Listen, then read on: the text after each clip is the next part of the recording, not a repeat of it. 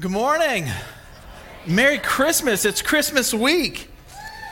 Everybody got their shopping done? Everybody? We're all ready? You're all ready for Christmas? Yeah.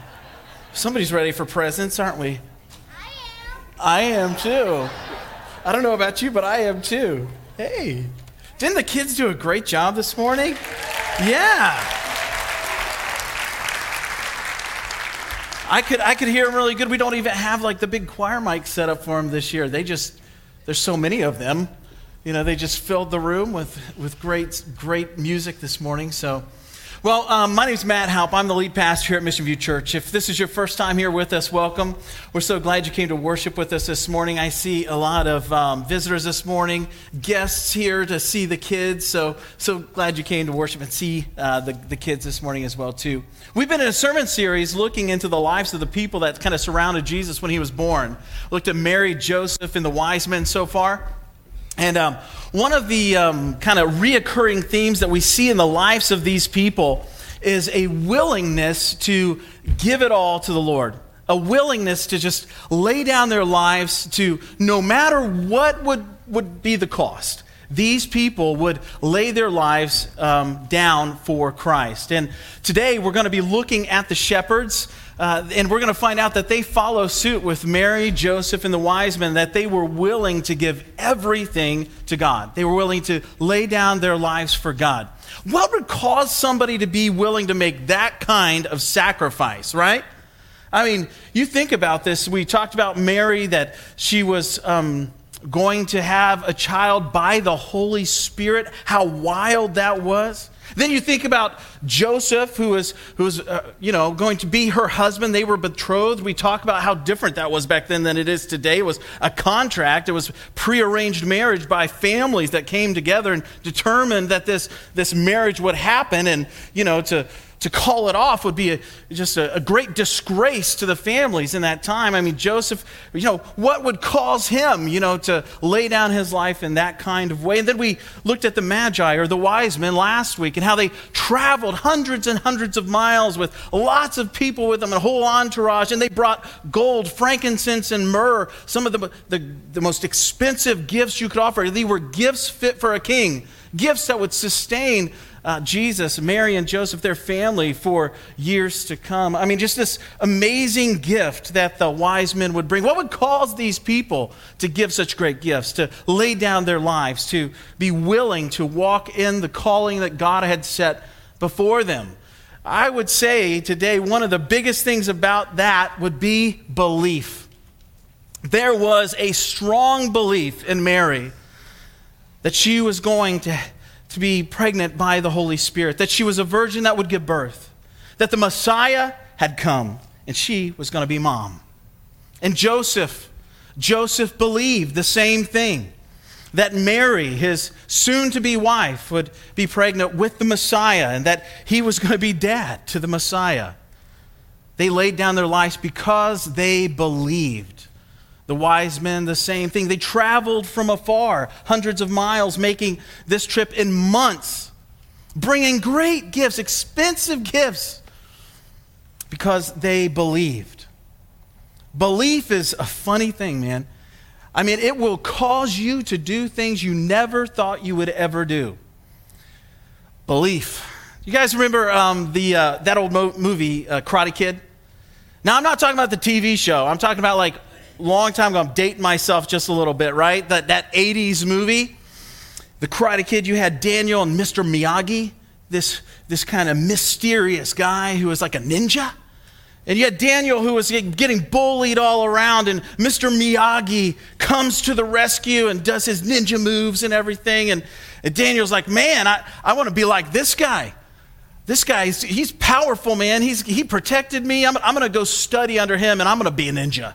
So he goes to Mr. Miyagi, and Mr. Miyagi goes and says, hey, you need to wax on. You remember? Wax on, wax off, right? Wax on, wax off. And he has all of these cars that Daniel's supposed to wash and clean and wax on and wax off. And he washes all of Mr. Miyagi's cars. And I'm thinking, why would you do this? And And then he trims all the bushes and he paints the fence, right? Up and down here, up and down like this. And Daniel gets kind of sick of it. He's like, I'm just doing all this guy's yard work. I'm just cleaning this guy's cars. He believed at first, that Mr. Miyagi had something powerful for him, that he was going to become a ninja by studying under this guy, right?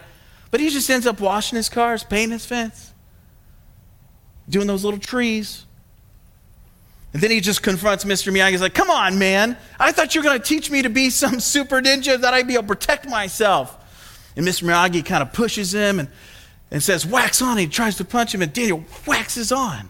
And then he tries to punch him in, and he wax off, and he blocks all these punches and all these kicks, and all of a sudden, the light bulbs go off in Daniel's head, and he's like, this is it. He's teaching me to be a ninja. I am a ninja. And he believed that Mr. Miyagi could give him something, that could give him power. And he was willing to do whatever it would take. Paint the fence, do all the yard work, wash all the cars. You see, Daniel didn't know the end. Mr. Miyagi could see that for Daniel to build up these muscles to block punches and to build up these muscles to do the different moves and punches, he would have to work really hard for a long time to do all these things. And Daniel didn't get it. He didn't know that. But Mr. Miyagi saw it. He saw the process. He saw the work. He knew because he'd been there, he had done that. And we believe, as Christians, we're celebrating the coming Messiah. And we believe that he has something for us, something powerful, something life-changing. And we believe it. When we meet Christ, and he comes into our lives, and he opens our eyes to the sinfulness in our hearts, and he opens our eyes to his power, his goodness, his love for us, it changes us. We go from darkness to light, or as God's word says, he takes a heart of stone out of our chest and replaces it with a heart of flesh that is soft and receives the truth of his word. But life gets hard. We're washing cars. We're painting fences. We're like, this is hard stuff. Mary knew that she was going to raise the Messiah, but I'm sure it was hard. I'm sure it was tough. And we need those reminders. We need those reminders that God is powerful, that God is good, that God loves us. We each of us, and maybe you're here today and you don't have a relationship with Christ. But if you are here today and you have a relationship with Jesus, there was a time, a moment in your life where God opened your eyes, revealed himself to you, and changed your life. It's those kinds of moments that we hold on to, that we store in our hearts and in our minds, in our memories, and we go back to and look upon when time gets hard, when we're painting the fence and when we're washing the cars and we're going about the hard work of life. The Bible calls it progressive sanctification. That basically means that God is changing us and growing us as we grow in more and more relationship with him. We look back at those times, those marked times where God made himself real to us and opened our eyes. Man, as we look at this moment, the birth of Christ, and the shepherds were there, this is a marked moment. Not just for Mary and Joseph, not just for shepherds who came, but for you and for me. Christmas is a marked time for you and me. The coming of our Savior, our Lord and Savior, Jesus Christ. This Christmas, let's remember that miraculous coming. Now we're going to be in Luke chapter 2, so if you have your Bibles, go ahead and open up to Luke chapter 2. I'm going to pray for us before we jump into this text this morning. Dear Heavenly Father, we thank you for your word. We thank you for the gift of faith, the gift of belief. And Father, as we open your word this morning, we pray that your truth would sink down deep into our hearts. By the power of your Spirit, Lord, we pray that you would bring understanding to our minds, belief and faith in our hearts. God, that you would do what only you can do in us. Come and be God here in our midst as we worship you, as we kneel before you. Father, I pray that you would use me this morning for your kingdom and for your glory and for our good. In Jesus' name, amen. And in the same region, there were shepherds out in the field, keeping watch over their flock by night. And an angel of the Lord appeared to them, and the glory of the Lord shone around them, and they were filled with great fear.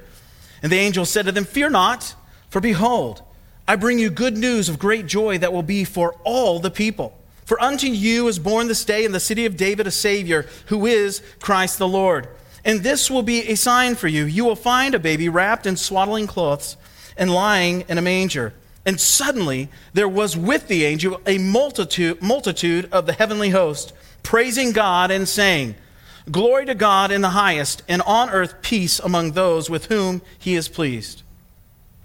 When the angel went away from them into heaven, the shepherds said to one another, "Let us go over to Bethlehem and see this thing that has happened, which the Lord has made known to us." And they went with haste and found Mary and Joseph and the baby lying in a manger. And when they saw it, they made known the saying that had been told them concerning this child. And all who heard it wondered at what the shepherds told them. But Mary treasured up all these things, pondering them in her heart. And the shepherds returned, glorifying and praising God for all they had heard and seen, as it had been told them. And at the end of the 8 days when he was circumcised, he was called Jesus, the name given by the angel before he was conceived in the womb. God's word for us today. Now, the first thing I want to draw your attention to in this text, and it's the first fill-in in your notes. As you came in, you should have received a little program, and you can follow along in there and fill in these blanks. The first one is this: God sends word to shepherds. To shepherds. Now, last week we looked at the wise men, or the magi. Now, the wise men were these wealthy magi. They were the guys that the kings around that time would seek out. They would seek out the magi and look for wisdom from the wise men. They were wealthy guys. They were somebody that everyone looked up to in the time. They were the guys to go to. This week we have the shepherds. Shepherds weren't those kinds of guys, right? The shepherds were out in the field. They were getting dirty with the flocks. Most of the time it was sheep, They were doing their thing. They weren't the guys that kings were after, looking after. But these were the guys that would first go and see Jesus. Now this blows my mind. And this kind of thing happens over and over again in the scripture. You have the wise men. Now, they came to see Jesus probably when he was two or 3 years old later on. The shepherds were there, right there at the birth of Christ. And I don't know what it is about God that he chooses some of the lowliest people to reveal some of the greatest truth. That God would think of us, you and me. I mean, I'm sure, think about this. The shepherds are out in the field minding their own business. They're just watching their sheep. They're really nobodies. Nobody knows them. They're just doing their thing. Lowly people, if they were on the caste system of the day, at the bottom tier, kind of like the fishermen or something, minding their own business.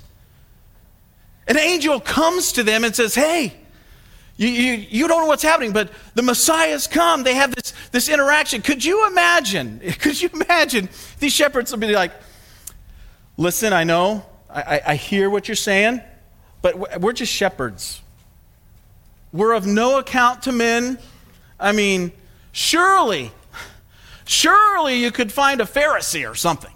I mean, somebody that somebody respects, I mean, you could give us this word, and we could go tell people they won't believe us. We're just shepherds, But we see this kind of thing happen over and over again in Scripture.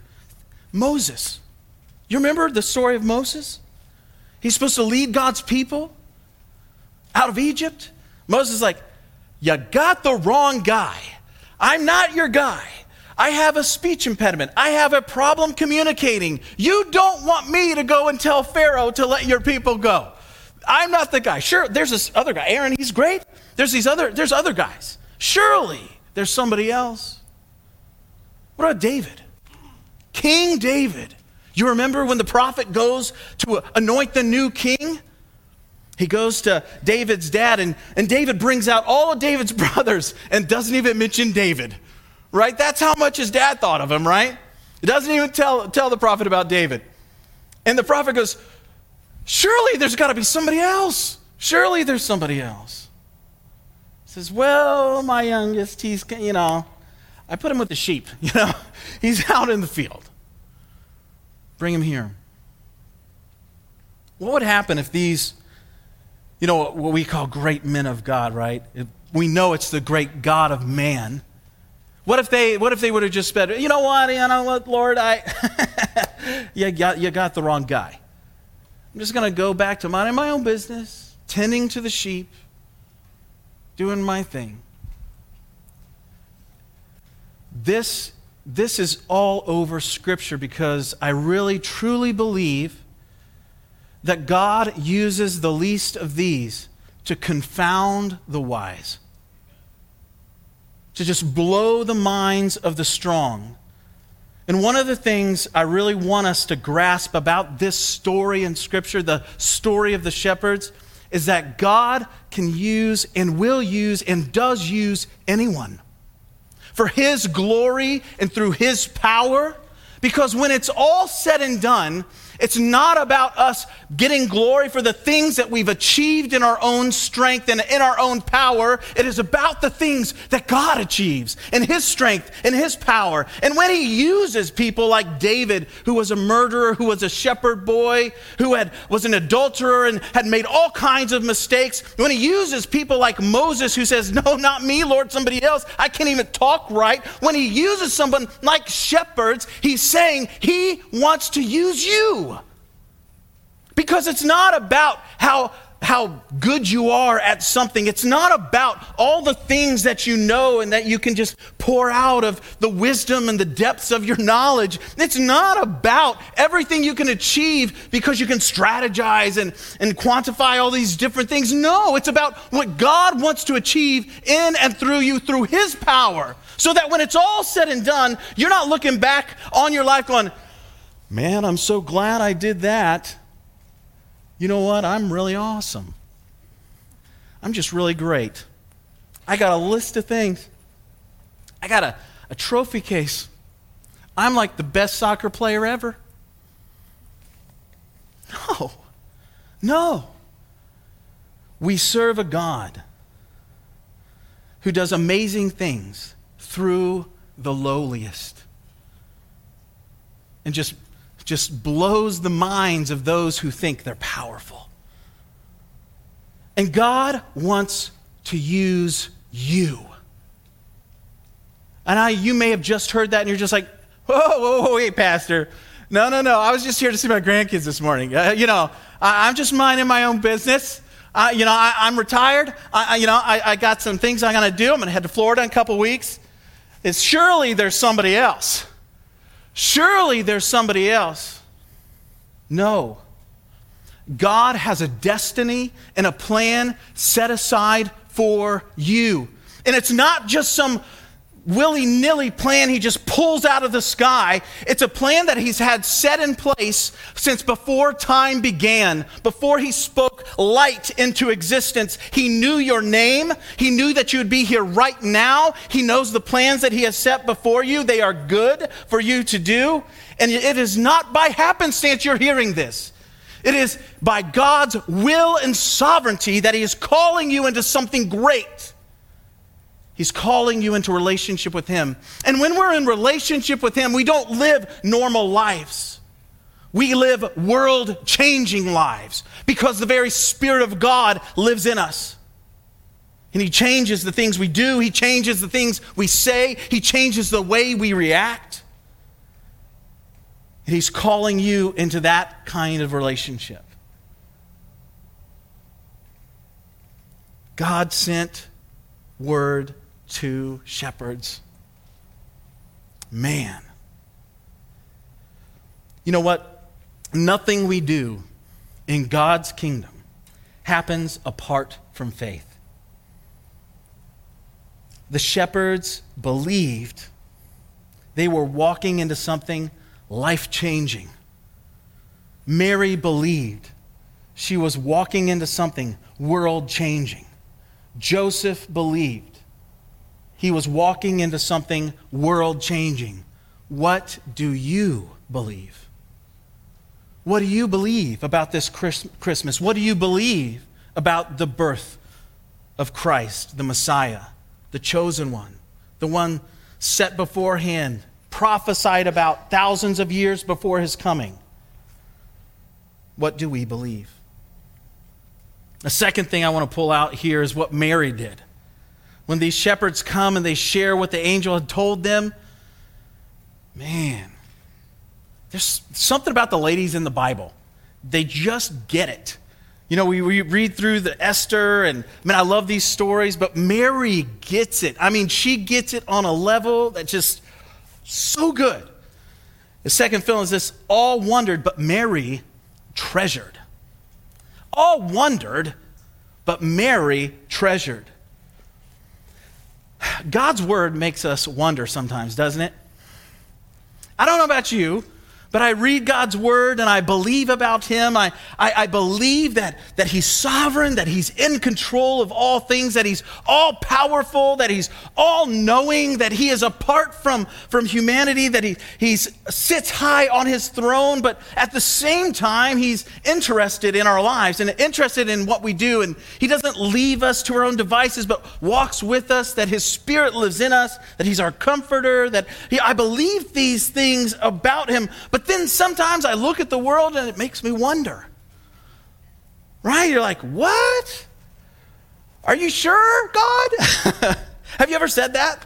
You're like, you're just living out your life and you come across like a really hard scripture you're reading and you're just like, ooh, are you sure? I mean, it's 2021. Are you sure, God? I mean, can I read that out loud in church? Right? It makes us wonder sometimes.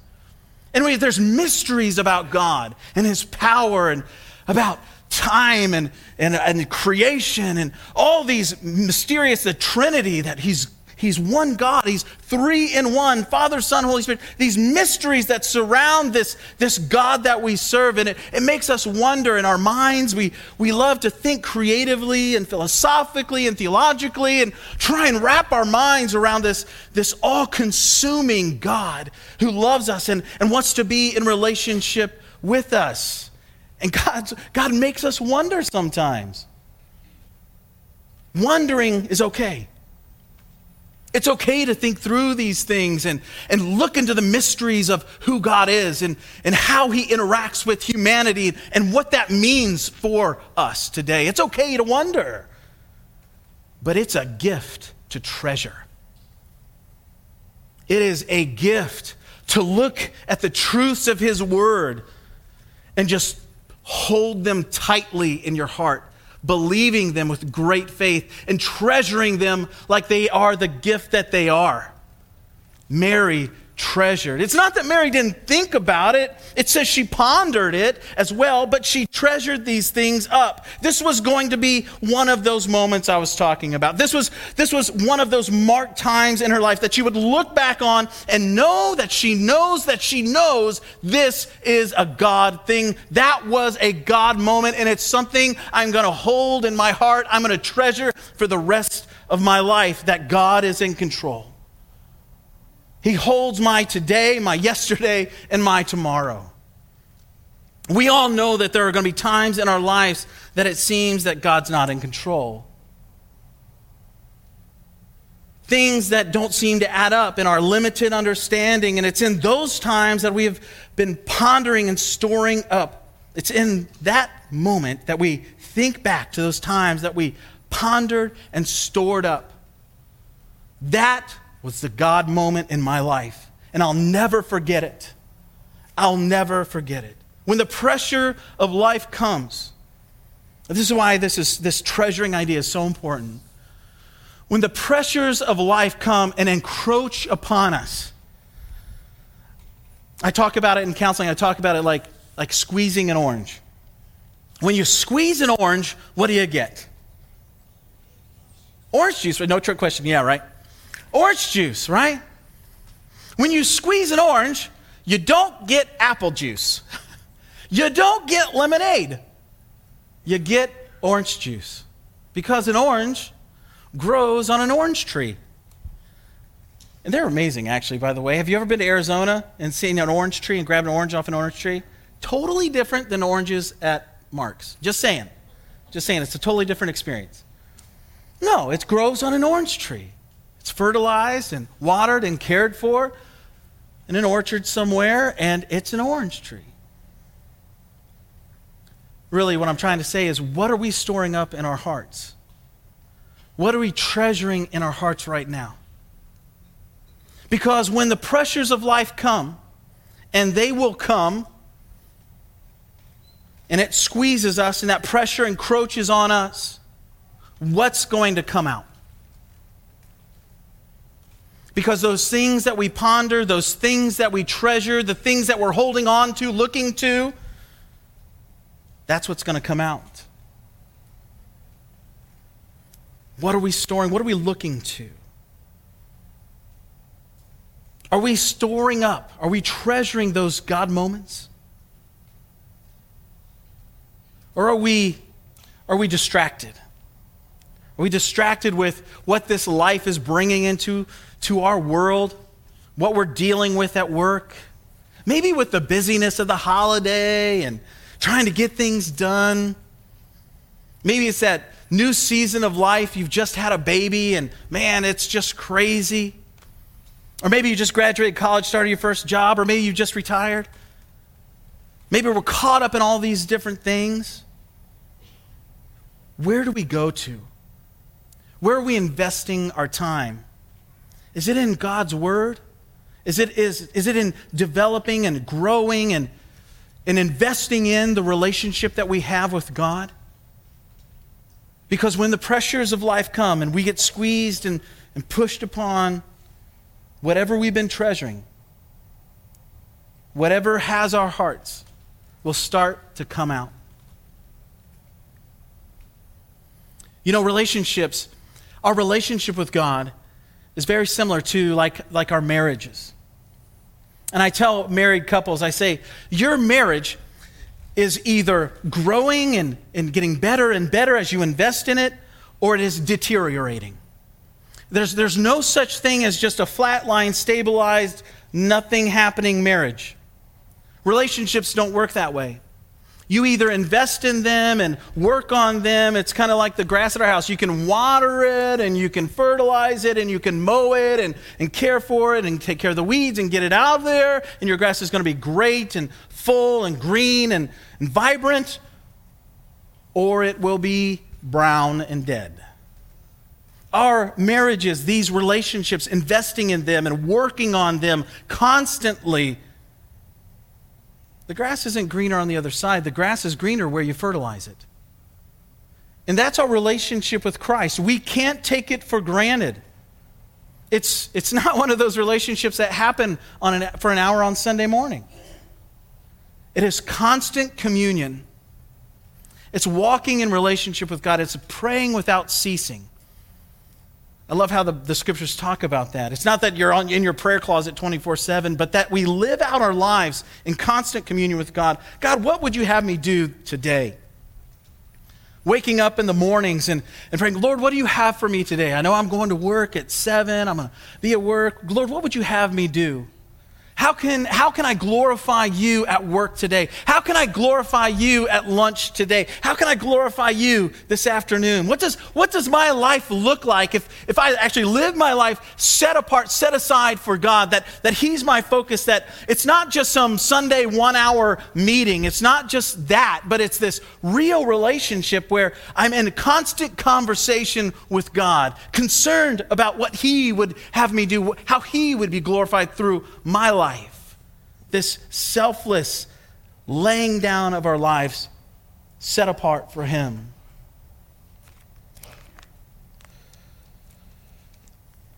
Romans 12:1, I want to turn there and read it for us because it's too good not to read. It's not in my notes, but let's just go there, right? I promise I'm going to have you out of here by 4 o'clock and you'll be fine. I'm just kidding, sort of. I appeal to you, therefore, brothers, by the mercies of God, Can I appeal to you this morning? I appeal to you, brothers and sisters, by the mercies of God, to present your bodies as a living sacrifice, holy and acceptable to God, which is your spiritual worship. Do not be conformed to this world, but be transformed by the renewal of your mind, that by testing you may discern what is the will of God, what is good and acceptable and perfect.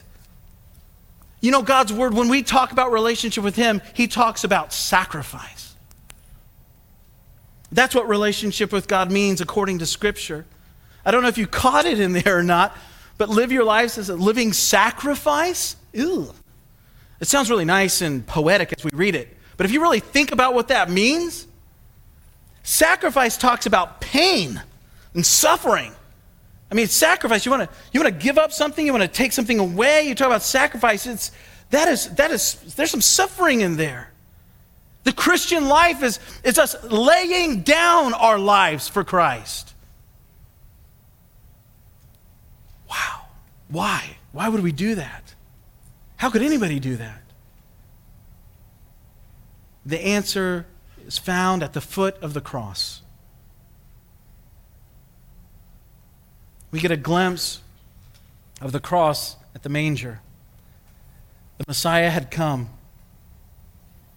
And all the prophecies that He fulfilled just by arriving are miraculous. But by His arriving and fulfilling those prophecies, we know the other prophecies that were given would come to pass. That He would be rejected by His own people. That He would be the suffering servant. That He came, He was born in a manger, and like those kids said in the video, it was scratchy and itchy. And it was. No crib for a king, a manger. Why would Mary, Joseph, the wise men, the shepherds, why would anyone give everything for Him? Because He would give and has given everything for me and for you. The Bible says that God so loved the world, He so loved us, that He gave His only Son. I'm sorry I wouldn't give my son for you. Let's be honest. I wouldn't give Noah for you. I love him. But He sent Jesus to die for me and you. That's belief. That's the truth. That's what would cause Mary to give her life. That's what would cause Joseph to give his life. That's what caused the wise men to bring everything they had. That's what caused these shepherds to run to a manger. And you know what they did in the last filling is this, is the shepherds witnessed and worshiped. They witnessed the coming king with their own eyes and their own experience. And they went out to the world and they said, you're not going to believe who's here. You're not going to believe what's just happened. The one who's been prophesied about, the one we've been waiting for, the one who has brought hope to everyone is here. The shepherds witnessed, and that witness became their testimony and a witness to the rest of the world. The shepherds witnessed and they worshiped. We find it in verse 20. The shepherds returned glorifying and praising God for all they had heard and seen as it had been told them. That's what it says. They were moved to worship. Just like the wise men came from afar to worship, the shepherds came from nearby to worship Jesus. And then they left worshiping Him. And that worship overflowed into sharing it with others. It says they returned to their city, to their village. They were glorifying and praising God. I'm sure everybody in their towns that they went to, like, what are you rambling on about? What are you talking about? I mean, aren't you supposed to be watching the sheep? What happened to you out in the fields today? Are you guys okay? This was the opportunity to share the miraculous encounter that they had had. Let that sink in just a minute. This was the opportunity for them to share the miraculous encounter that they had. Worship cannot be confined to these four walls. It can't. When we encounter the creator of the universe, you got to tell somebody. You got to say something. You have to do something. That is what happens. In this moment, in these times, when we gather as a church together, brothers and sisters in Christ, with the purpose of glorifying and praising God, we come and we sing these songs and we open His Word and we worship Him and we give Him glory and we give Him honor and we give Him praise. God is here with us. He is always with us. He never leaves us. His Spirit lives in you, believers, brothers and sisters. When we encounter the King, we tell the world of what we've witnessed. When we witness God, we worship God, and then our worship of God becomes a witness to others. That's a tongue twister, isn't it? Let me say it again. When we witness God, we worship God, and then our worship of God becomes a witness to others. I wonder what our lives would look like if we did that. It's a challenge. It is a challenge to keep our minds and our hearts focused on God in the chaos of Christmas time and New Year's and all the Thanksgiving time, the holiday season, the busyness of life. I mean, it's hard enough when we just live out our normal lives of Mondays 9 to 5, right? Monday through Friday 9 to 5 and get caught up in work and work relationships and trying to make ends meet. It's easy to get caught up into those things and forget the real miracle that we've experienced and that we get to experience every day because of who God is and what He's done for me and you.